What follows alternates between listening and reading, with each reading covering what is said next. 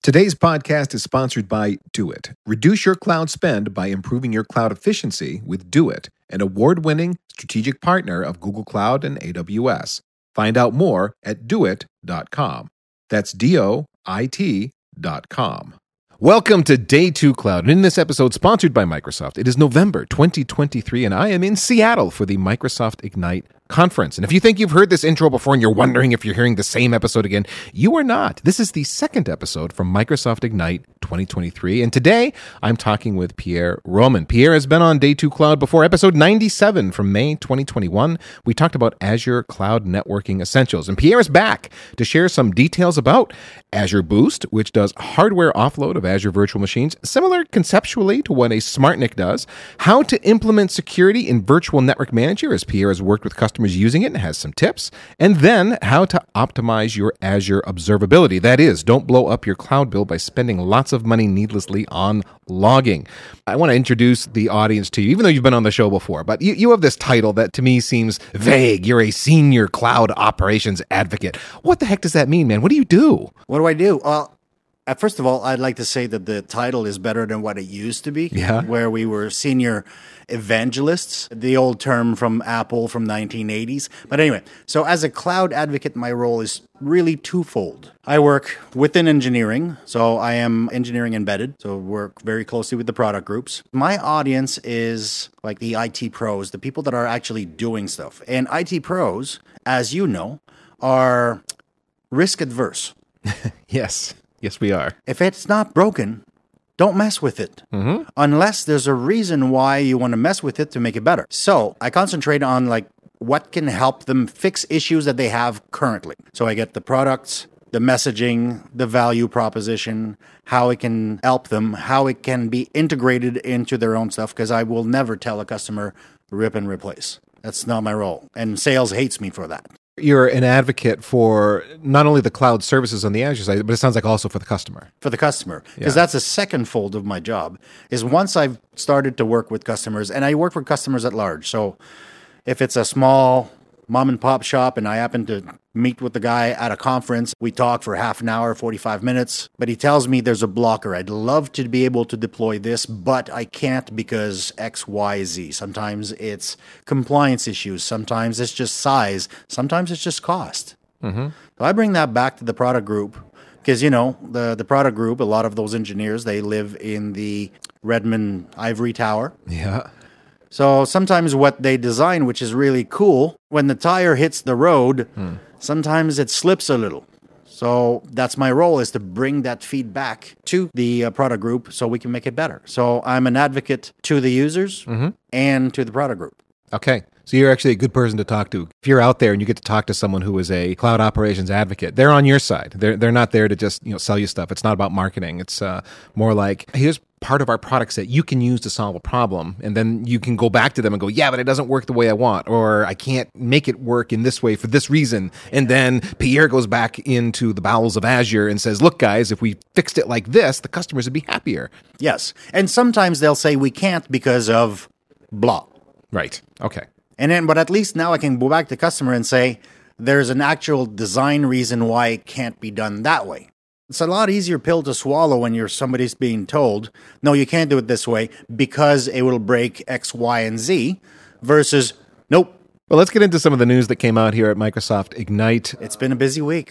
One of the topics is Azure Boost, which when you and I were talking before the show, you kind of explained it to me. It's like, it's a card you slap into the box, and it's going to offload a bunch of hypervisor functions in a hardware-accelerated way. Do I have that roughly right? Roughly. Let's go back to on-prem days, where you had these massive servers, and you would have these network cards that you could do, offloading. So all the processing, the encryption, and everything else was done by the card and not by the CPU. Hence, making your CPU freer to do other tasks and basically accelerate your workload. So my world is largely networking, and SmartNICs, DPUs, data processing units, has been a big talker in that world. Yeah, so how do you take that one NIC and apply it to 10 football fields worth of compute power? So we're talking about storage offload functions, we're talking about network offload functions, et cetera, that are baked into this Azure Boost card. Yeah, so this custom built or purpose built is the marketing world. I'm not marketing, but every once in a while I like the way they phrase things. Yeah. It's purpose-built, especially for offloading networking and storage from your VMs from IaaS. Although it's got more functionality than even that, because there's all the hardware TPU stuff, proving, validating that this is a legitimate process that's coming up. It hasn't been tampered with. It's been signed appropriately, and so on. So that's kind of part of the trusted platform and secure boots and secure launch and all of these other things that they've been talking about this week. But in effect, at its core, it's an accelerator. Yeah. So offloading all of your network traffic and your storage traffic through this card, because you know that processing that through CPU is much more efficient on hardware than it is in software. Now, as a customer, I am not consuming Azure Boost as a feature where I'm checking a box. This is basically Microsoft's internal engineering for the Azure cloud. Yeah. It is something that Microsoft is standardizing on within Azure? I believe so. I don't have the luxury of sitting with Mark Razinovich on every other call to find out what he's thinking in the giant brain of his. Actually, I'm feeling kind of special because I'm sitting in the chair that he was sitting in an hour ago. He was there very recently. Yeah, that's funny. Well, Pierre, I mean, my interpretation of the news that came out is that there were some statements that said basically, this is where we're heading for everything long term. Yes, and it's being rolled out right now. It's don't have the percentage of regions, but it's not worldwide just yet. Yeah.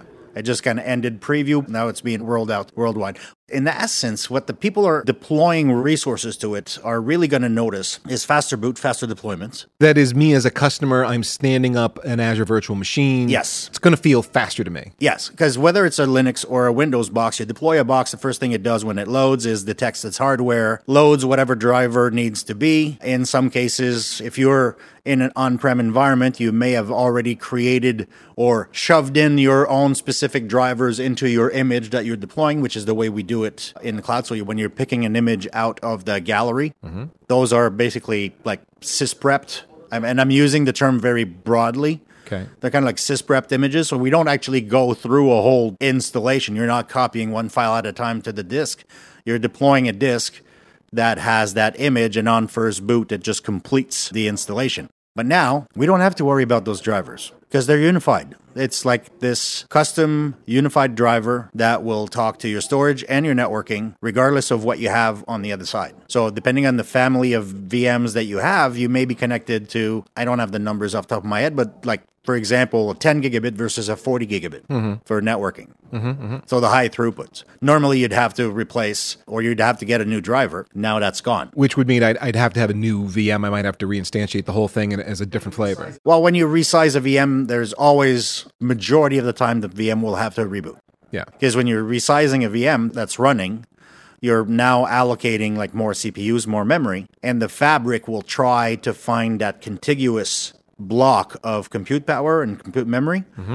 And if it's not in the node that you're in now, then it has to shut it down, move it, and then turn it back on with the added functionality or added resources to it. With the unified driver here, it's basically acting as an abstraction layer that I'm not so worried about the underlying hardware. You're not so much worried about the underlying hardware for networking and storage. Okay. Everything else like CPU and memory stays the same. Because, again, those are functions that are being offloaded to the Azure Boost card. Yes. Which, again, as a customer, I'm not even going to see this, but it's all engineering magic under the hood that is going to make my Azure experience a better one. I'm actually actively trying to justify visiting an Azure data center just so I can see, because in my head is I have a card. Which server do I put it in? But no, I'm not looking at a server. I'm looking at a building full of compute power. It's not a server anymore. But I've been in the business long enough that sometimes I have to think to myself oh my God, I'm not looking at 12 U's worth of compute power.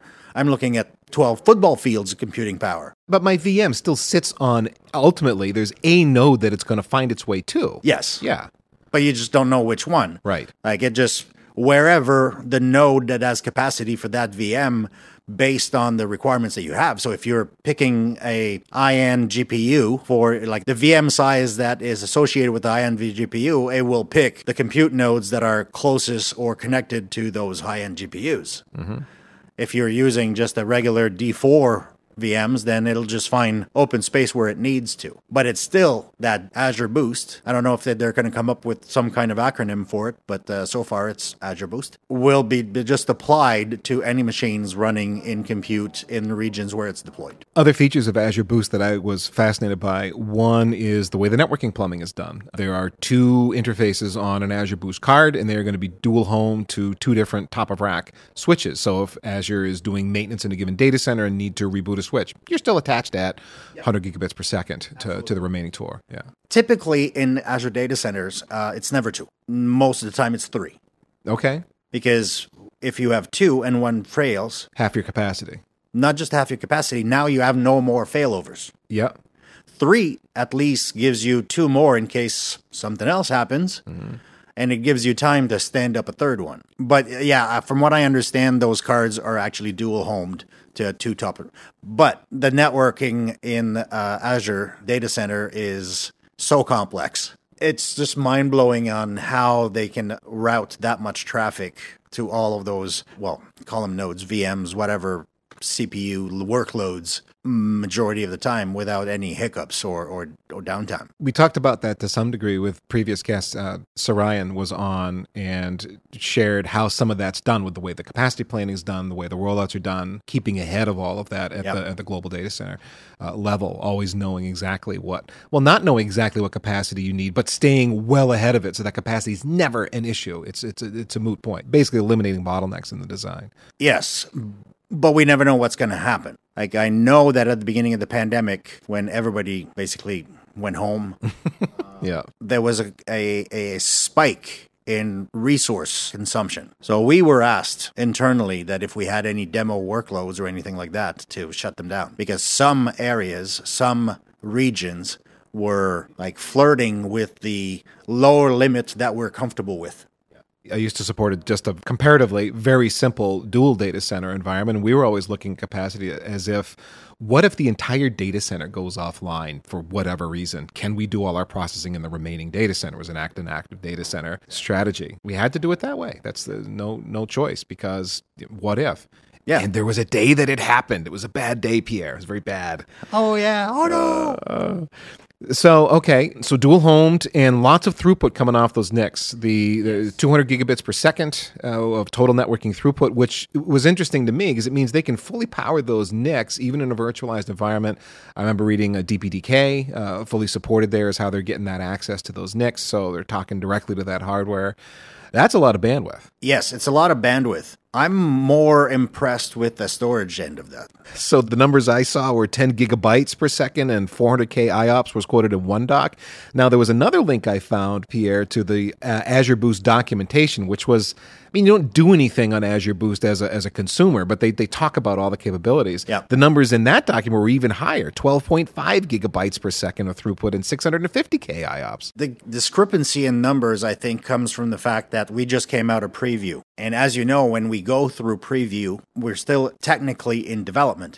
Preview is the new beta. So as preview evolves, we'll make tweaks. So depending on when that document was published, if it was published before the end of the preview or after the end of the preview, you're going to have slightly different numbers because we've made tweaks. Either way, the numbers are impressive. Even the beginning of preview numbers, which were the 10 gigabytes and 400,000 IOPS, that's still pretty impressive. Yeah, these are huge numbers. Now, if somebody comes to me and says, well, my database is slow, well, that may be because the design needs to be reviewed, but I'm not a DBA, so I'm not going to go there. Well, so, this is still a multi-tenant architecture. It's not like I, as a customer, am going to have, an entire box of metal with Azure Boost devoted to me and my one workload. It's still a multi-tenant thing, yeah? Yes. However, I believe, and I don't deal with that often, but I've been asked in the past, there is capability to actually buy dedicated hardware within our data center. Yes. Okay. So it could be possible that it could be possible. But the typical deployment is going to be, there's Azure Boost in the box and you don't even know it's there, but we've eliminated a lot. Basically, Microsoft's eliminated potential bottlenecks in the system by adding these offload cards. It's bottlenecks in the system, but it's also migration from one node to another. because it's the unified driver. You don't have to worry about it.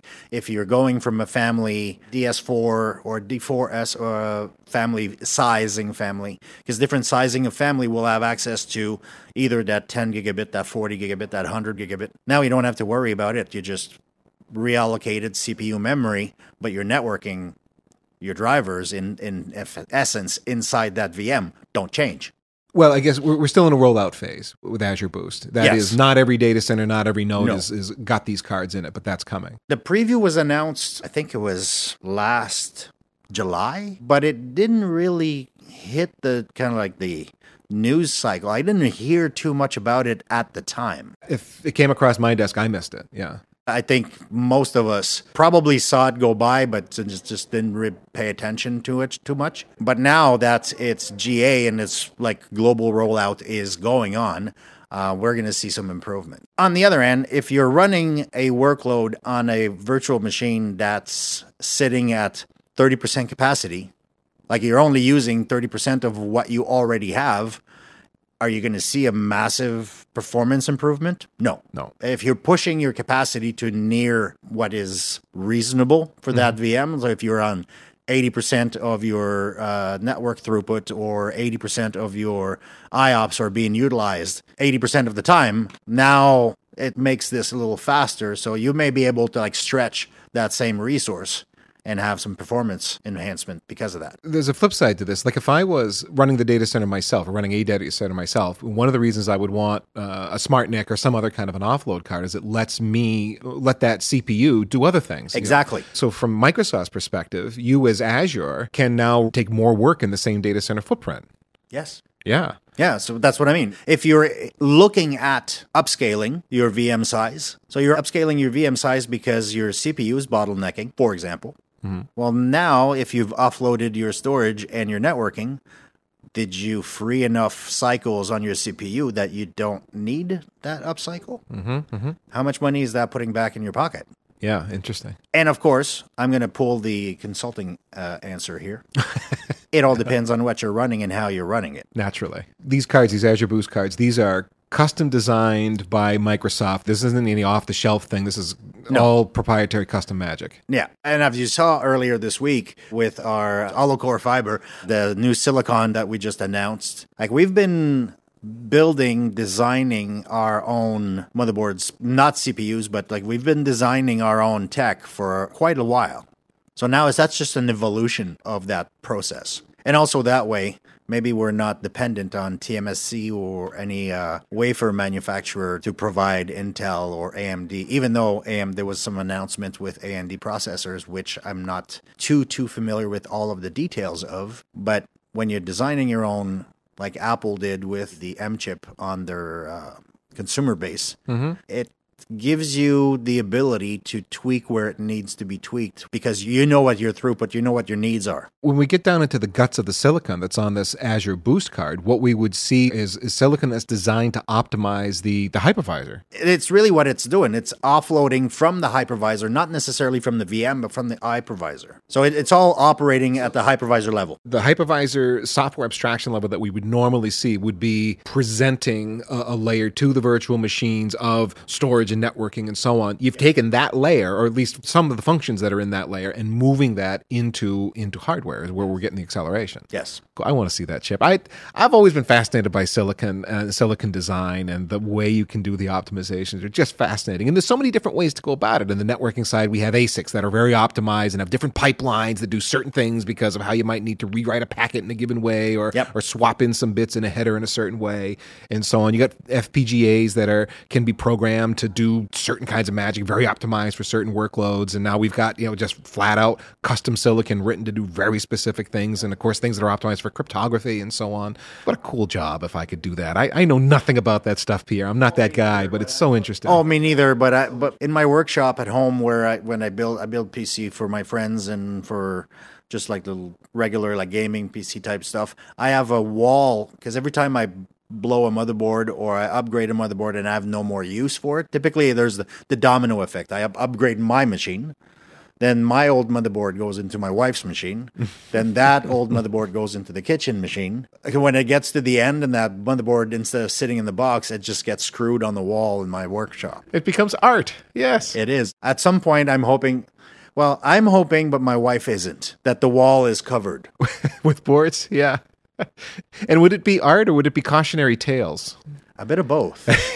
A bit of both. I've got a modem I still wish I had. There was a lightning strike near my house, and it made it into the house, and I have the char marks on the modem. Yep. That's long gone. It ended up in the trash, but I still wish I had it. Yep. No, I've got a few motherboards that are like that, where I tried to wiggle a cable and I forgot to unplug it, and then you see that little arc, and then you see a bunch of capacitors on the motherboard that are all black, and you see that streak on the PCB. Yeah. Exactly. Okay, Pierre, back to Ignite content. We got now in my last conversation, we chatted about Virtual Network Manager and how you can build security policies at the umbrella layer above a bunch of VNets. Today's sponsor, DoIT, can help you with your cloud challenges. Maybe you want to maximize your cloud use while controlling your costs. Perhaps the issue is balancing resource utilization while delivering agile IT. Maybe you just can't get good support from your cloud partners. DoIT can help. An award-winning strategic partner of Google Cloud and AWS, DoIT works with over 3,000 customers to save them time and money. DoIT combines intelligent software with expert consultancy and unlimited support to deliver cloud at peak efficiency with ease. The DoIT team knows multi-cloud, cloud analytics, optimization, governance, Kubernetes, AI, and more. Work with DoIT to optimize your cloud investment so you can stay focused on business growth. Learn more at doit.com. That's DOIT.com. If you're running a very small environment, 2 to 3 virtual networks, AVNM or Azure Virtual Network Manager, we love our acronyms, that I mentioned that already, will help you, but you're not going to see like huge benefits because the environment's not that big. Right. If you're working in an environment where you've got like a development section or development subscriptions, and you've got production environments and production subscriptions, and you're looking at hundreds of thousands of virtual networks, and especially in the development environment where a workload will get deployed, tested, torn down, redeployed, tested, torn down, modified, redeployed. So those virtual networks are coming in and out of your environment. Well, those rules that apply to your virtual network, there's 2 things that I think AVNM does that are great benefits to the administrators, especially on the operations side. It's not so much on the deployment side, but on the operations side. Number 1 is topology. So I'm a big fan of hub and spokes. Yeah. Especially in the virtual environment. Pretty common deployment where in this environment, the hub ends up being kind of the traffic cop, the gateway. Your traffic cop, that's where you'll put like your firewalls, your application gateway, your virtual network gateway, so that you could come in from express route, site-to-site VPN, point-to-site VPN into your Azure environment. So you come into the hub, and then from there, you're routed to wherever the workload needs to be. Yeah. Well, if you add a virtual network, AVNM, based on a set of criteria or a policy that you're applying to a network group, and a network group can be the name of the network. So anything that has prod in a virtual network name, then dynamically gets added to the group. Yeah. And then that group gets the topology rules, which means you're automatically peered to the hub. You can do similar sorts of decision making with tags, I believe, right? Tags is mostly policies, and it depends on your environment. So if you have an Azure policy that mandates a tag from production, development, blah, blah, blah, so you decide what your tagging nomenclature is going to be. I'm a bit of a control freak with that because I manage our demo environment, our demo subscriptions. And I've got a bunch of policies. So all machines must have a shutdown time based on time zones, because we don't say 11 o'clock shut them down, because 11 o'clock in Seattle is not 11 o'clock everywhere else. Right. So we have policies that dictate that. And there's a policy for nomenclature and tagging. You cannot deploy a VNet or a virtual machine without a tag. And those tags, if it's a virtual machine, that tag is inherited by other resources like the NIC and the IP and so on. But the virtual network gets a tag by policy. So if you tag it production, dev, or anything. It could be in your environment. It could be finance, whatever, however you've organized your infrastructure. Because depending on who you talk to, some go by location, some do by corporate org chart. And who am I to say this one's better than this one? If it fits in your environment, do it. And you say, okay, but if you deploy a virtual network and it fits that criteria, it gets added to that group gets that topology rule. Yeah. Then to automatically full mesh peering or hub and spoke peering. Right. And you can have multiple policies for multiple network groups. So you can custom build how you want the system to manage all of those networks for you, as opposed to relying on the person deploying it to connect it to the right environment. So again, we're at the virtual network manager layer, which is, I'm thinking of it as like an umbrella manager for all this, because what you set up high, you can't see me, people listening to this, but my hands are up high, is going to flow down into the VNets in that hierarchy. Yes, regardless of whether or not it's like it's cross-subscription. I believe it's cross-tenant as well, depending on management group, but I can very well be wrong on that particular one.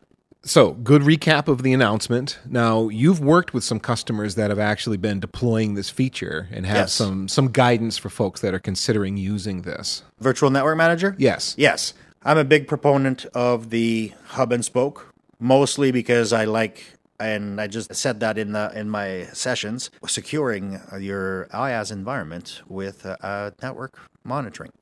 In the hub, I put all of my common services, firewalls, gateways, log analytics workspaces, because monitoring gets deployed everywhere. But one of the other things that AVNM, and we haven't talked about it, is the admin security rules. And that's the part that just became GA this week. Yes, right. So this is huge for environments that have distributed management. So you're in charge of the whole thing. But Bob or Julie in Chicago or in Montreal needs to set up a virtual network for a workload that's going to run for a few months for a campaign or whatever it may be. They create the virtual network and the virtual machines or PaaS or SaaS services, whatever they need. They're the owner of that virtual network. They can decide to apply specific NSGs. But you, because you're overseeing the whole thing, you define administrative security rule. That rule gets applied to that network grouping that we've talked about the same earlier. Mm-hmm. And then it pushes down a set of NSGs, network security groups, that cannot be changed even by the owner of those virtual networks. The network security groups then are being created at two different levels. Are they additive, or is the higher up ones that I can enforce at the admin level now? The admin rules. They're going to take precedent. Yes. So it's not like that's a set of rules, and then if I configured some at the VNet level itself, they would also be applied. No, They are one set. The higher up set are the ones that... It's a one set as long as the ones underneath don't overlap with the ones you've defined. Don't overlap. Okay, so if they do overlap, what happens? The admin security rule takes precedence. And if they don't overlap, so wait a minute, both sets apply? Yes, so if you're allowing from this, because NSGs is a port filter. Yeah. You know that. It's not a firewall, it's layer 3. From, to, over this port, this protocol, allow or deny. Okay, so it's not like two different access lists and one or the other. It's I can have some applied down low, I can have some applied at the higher level, and they're going to mesh together. And if there's a collision somewhere, then the ones at the higher level are going to take precedence, meaning they can't do something I don't want them to do from a policy perspective. Exactly. Yeah. Like, I'll give you a real world example. Microsoft Corporate. Internal systems. We have a rule for any production workload that RDP and SSH are blocked by security rules. So if I create a virtual network and I put a few machines on there and I decide to RDP into them, even if I set up my own NSG and I say allow RDP from here to here, nope, not going to go up, because at the admin security rule, it's denied. Mm-hmm. So I don't have to worry about somebody doing something, because you've been in the business long enough. You know that some VP or some developer or some administrator will come to the IT department and say, listen, I just need this exceptions for just a few days while we're testing. You've heard that before? Oh, yeah. Oh, yeah.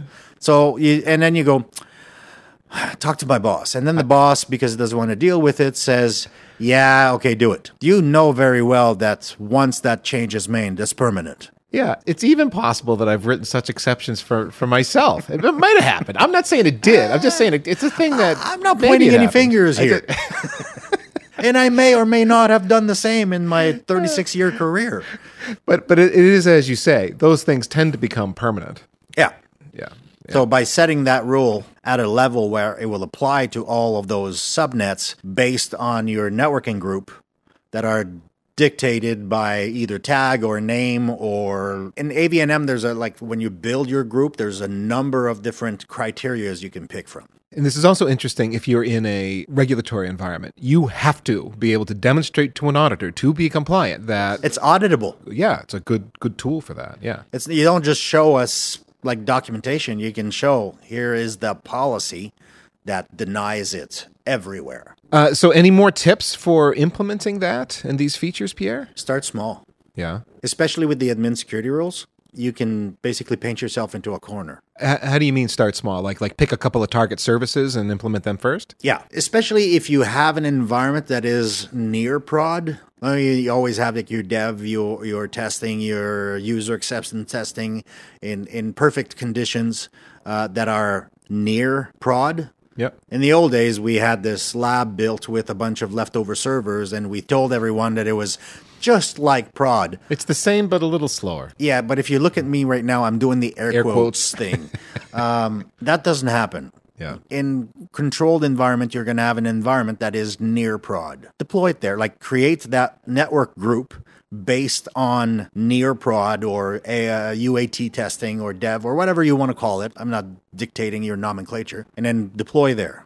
And then learn before you deploy to prod, and then all of a sudden your phone starts ringing off the hook, or the tickets on your email start like piling up. Yeah, it's funny. You implement things like that, even with the best of intentions, or even obligated to do so because reasons. You're still going to upset a bunch of people who maybe were skirting the rules, not doing things they were supposed to do, and you broke something for them. One of those exceptions. Mm-hmm. Exactly. Yeah. One of those exceptions that suddenly gets locked. Yeah. But like any networking or IT project, it's the last thing we think of is the communication with the stakeholders. What we're doing, how we're doing it, when it's going to be done. We'll remind you a month before, then 3 weeks, then 2 weeks, then a week, then a day before, and they're still going to cry. Yes. I'm laughing. I've been through, I've done this dance. You write the notes and it's like, and then when they come crying and you go, you saw the notes, right? I didn't read them. There were too many words. Like, come on, man. Too long, didn't read. Yeah. TDL. Anyway, well, the networking part and the screaming part, it always reminds me of the story of the scream method. When you have a large environment with lots of different workloads and you say, who owns this workload? And nobody ever owns it. Yeah. Until you go to the networking and then you basically turn off that port. Yeah.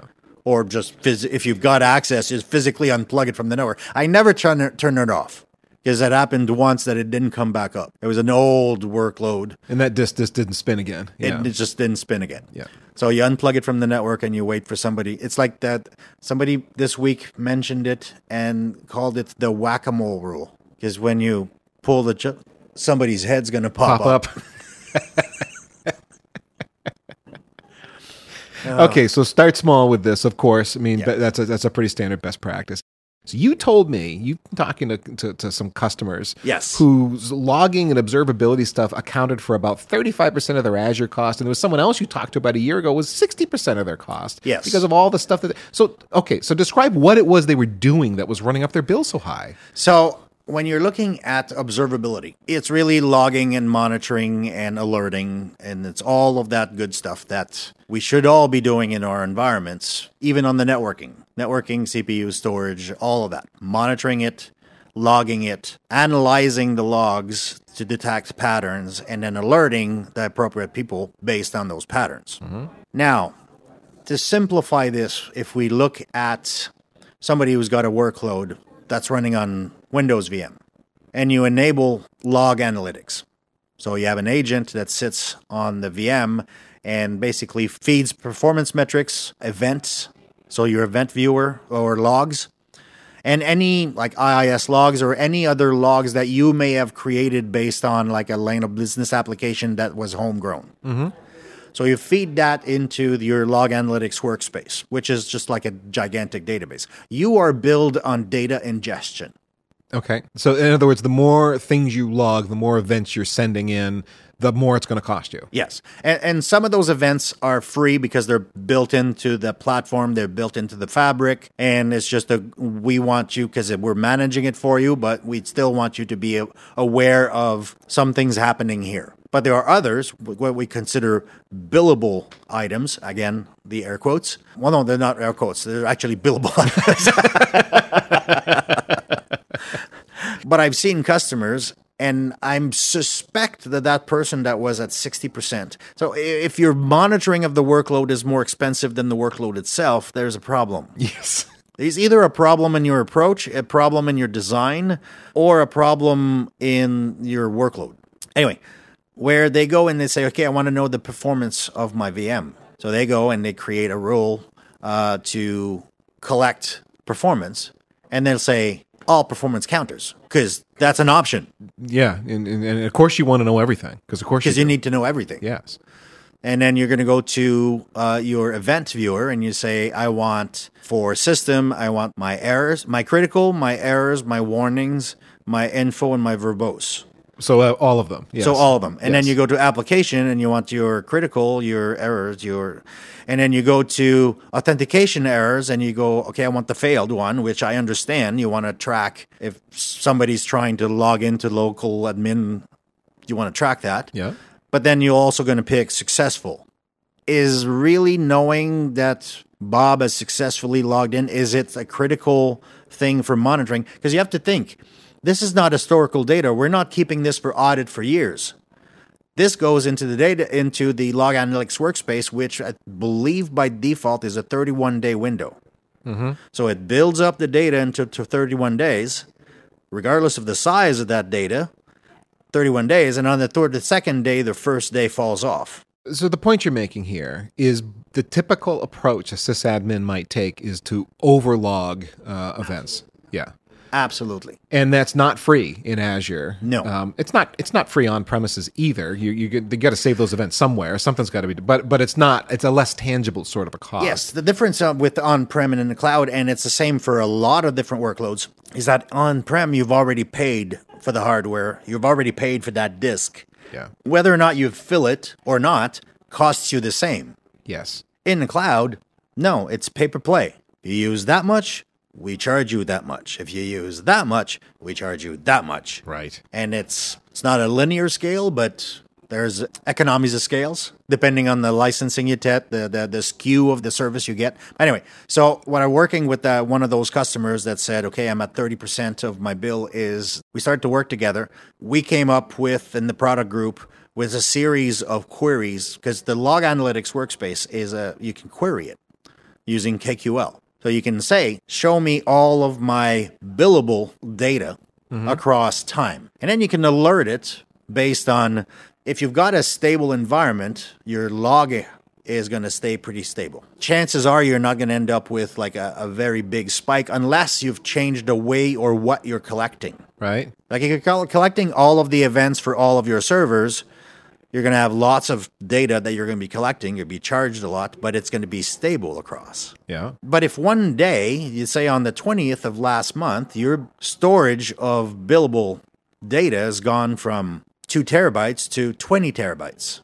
I'm just pulling numbers out of my head here, but something changed. If you wait till the end of the month, you're going to be charged for that 20 terabytes. Something changed, as in not something is going wrong with the system so we have extra errors. Someone can change the configuration. Well, not necessarily. Maybe somebody added 5,000 new VMs that you're now monitoring. Okay, right. But at least you know and you can go and check. But in most cases that I've seen, it's somebody changed the configuration because there was a problem with a workload.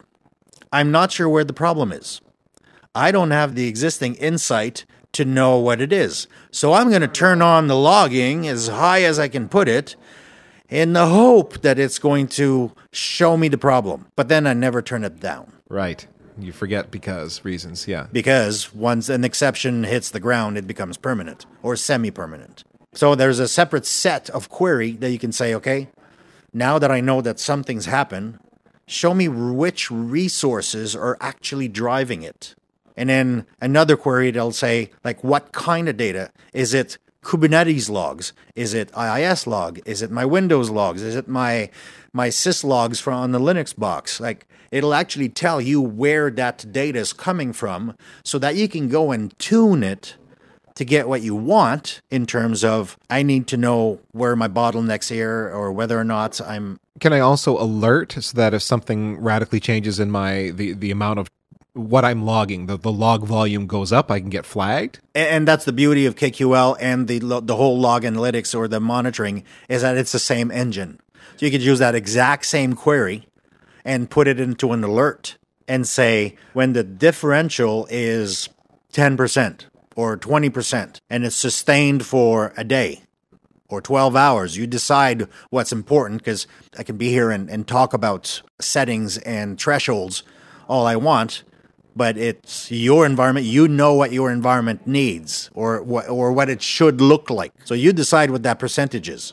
Every time you have any kind of monitoring and alerting tools, you need to tweak them. Mm-hmm. That is one of the most... used reason, or not used reason, but that's one of the most frequent scenario I saw back in the day of Microsoft Operations Management Server. Yeah, wow. Because people would deploy their management pack and not tweak them. Yeah. And in the management pack, it said that your boot disk should have 25% worth of free space. But if you're looking at a terabyte's worth of boot drive, you go, I got 250 gigs. Who cares? Yeah.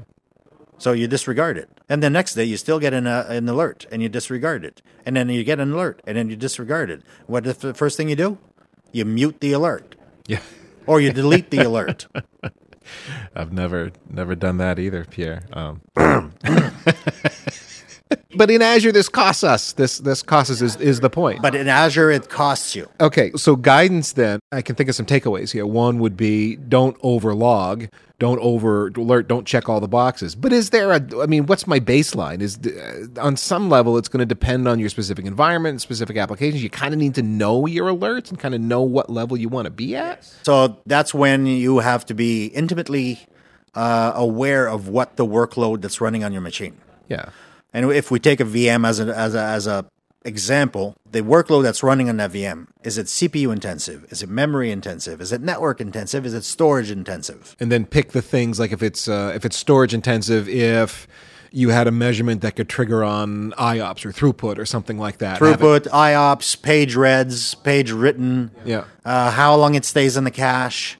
Like, is your cache overloaded? If your cache is overloaded, then you're waiting to write stuff to the cache because the cache can't write it to physical or to, in this case, virtual disk fast enough. It's not different than any logging challenges that we've ever had. It's the same thing. It's just there's a dollar cost associated with this. And this is where it makes it, there's a payoff for the business if you spend the time to log what you need to log and don't log what you don't need to log. And truly, if you're troubleshooting a problem, need to turn it up temporarily, it is a temporary thing, not something you forget about. And then, the bill comes up and accounting knocks on your door after a couple of quarters going, this is really high. What's going on? Yeah. And we've made some improvement into the product in Azure Monitor. First of all, there's a new agent that's currently available. That's been for over a year or so. You were telling me about this before we hit record, that there's an old agent and a new agent. And if you haven't updated to the new agent, that's bad. Yes, because the old agent basically just sent a lot more than it needed to. And the way it was managed, it was kind of like this monolithic kind of agent that did everything,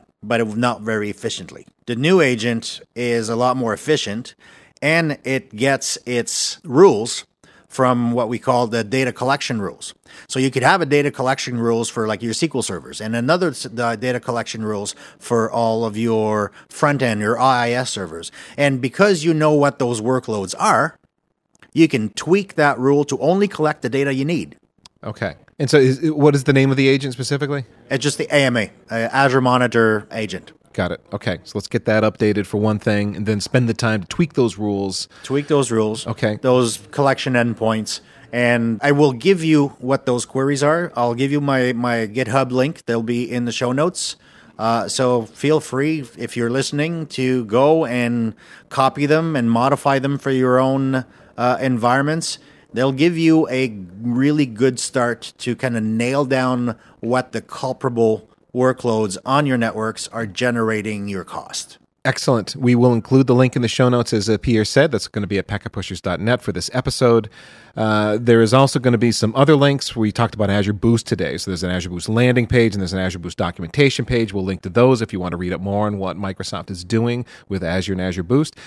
Pierre, you're pretty accessible online. If people want to reach out to you, how can they do that? The easiest way is on X, formerly known as Twitter, and kind of threw up a little bit in my mouth by just saying that.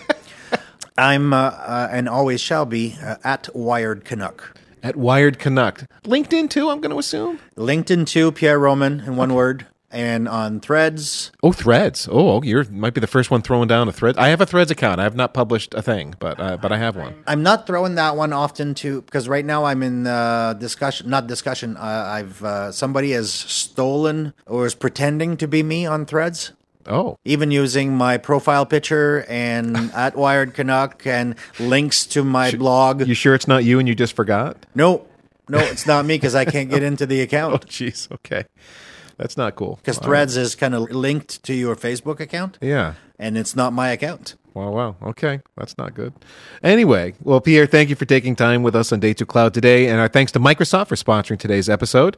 And thanks to you. You are the most important part of this podcast. So seriously, virtual high fives to you for tuning in, listening all the way to the end. If you have suggestions for future shows, you can hit me up on LinkedIn. You can find me if you search for Ethan Banks. And I'm happy to connect with really anybody. That would be great. I'd be honored to do that. If you like engineering-oriented shows like this one, visit packetpushers.net/subscribe. All of our podcasts, newsletters, and websites are up there at that site. Nerdy content designed for your professional career development. Our lineup of podcasts these days includes Heavy Networking, Kubernetes Unpacked, Heavy Wireless, Network Break, Heavy Strategy, IPv6 Buzz, and of course the show you're listening to right now, Day 2 Cloud. And of course we have even more free stuff like a Slack group, engineering blog posts, industry news coverage, and more. And I'll shut up with the housekeeping now anyway, packetpushers.net for all of those things. And until then, just remember, cloud is what happens while IT is making other plans.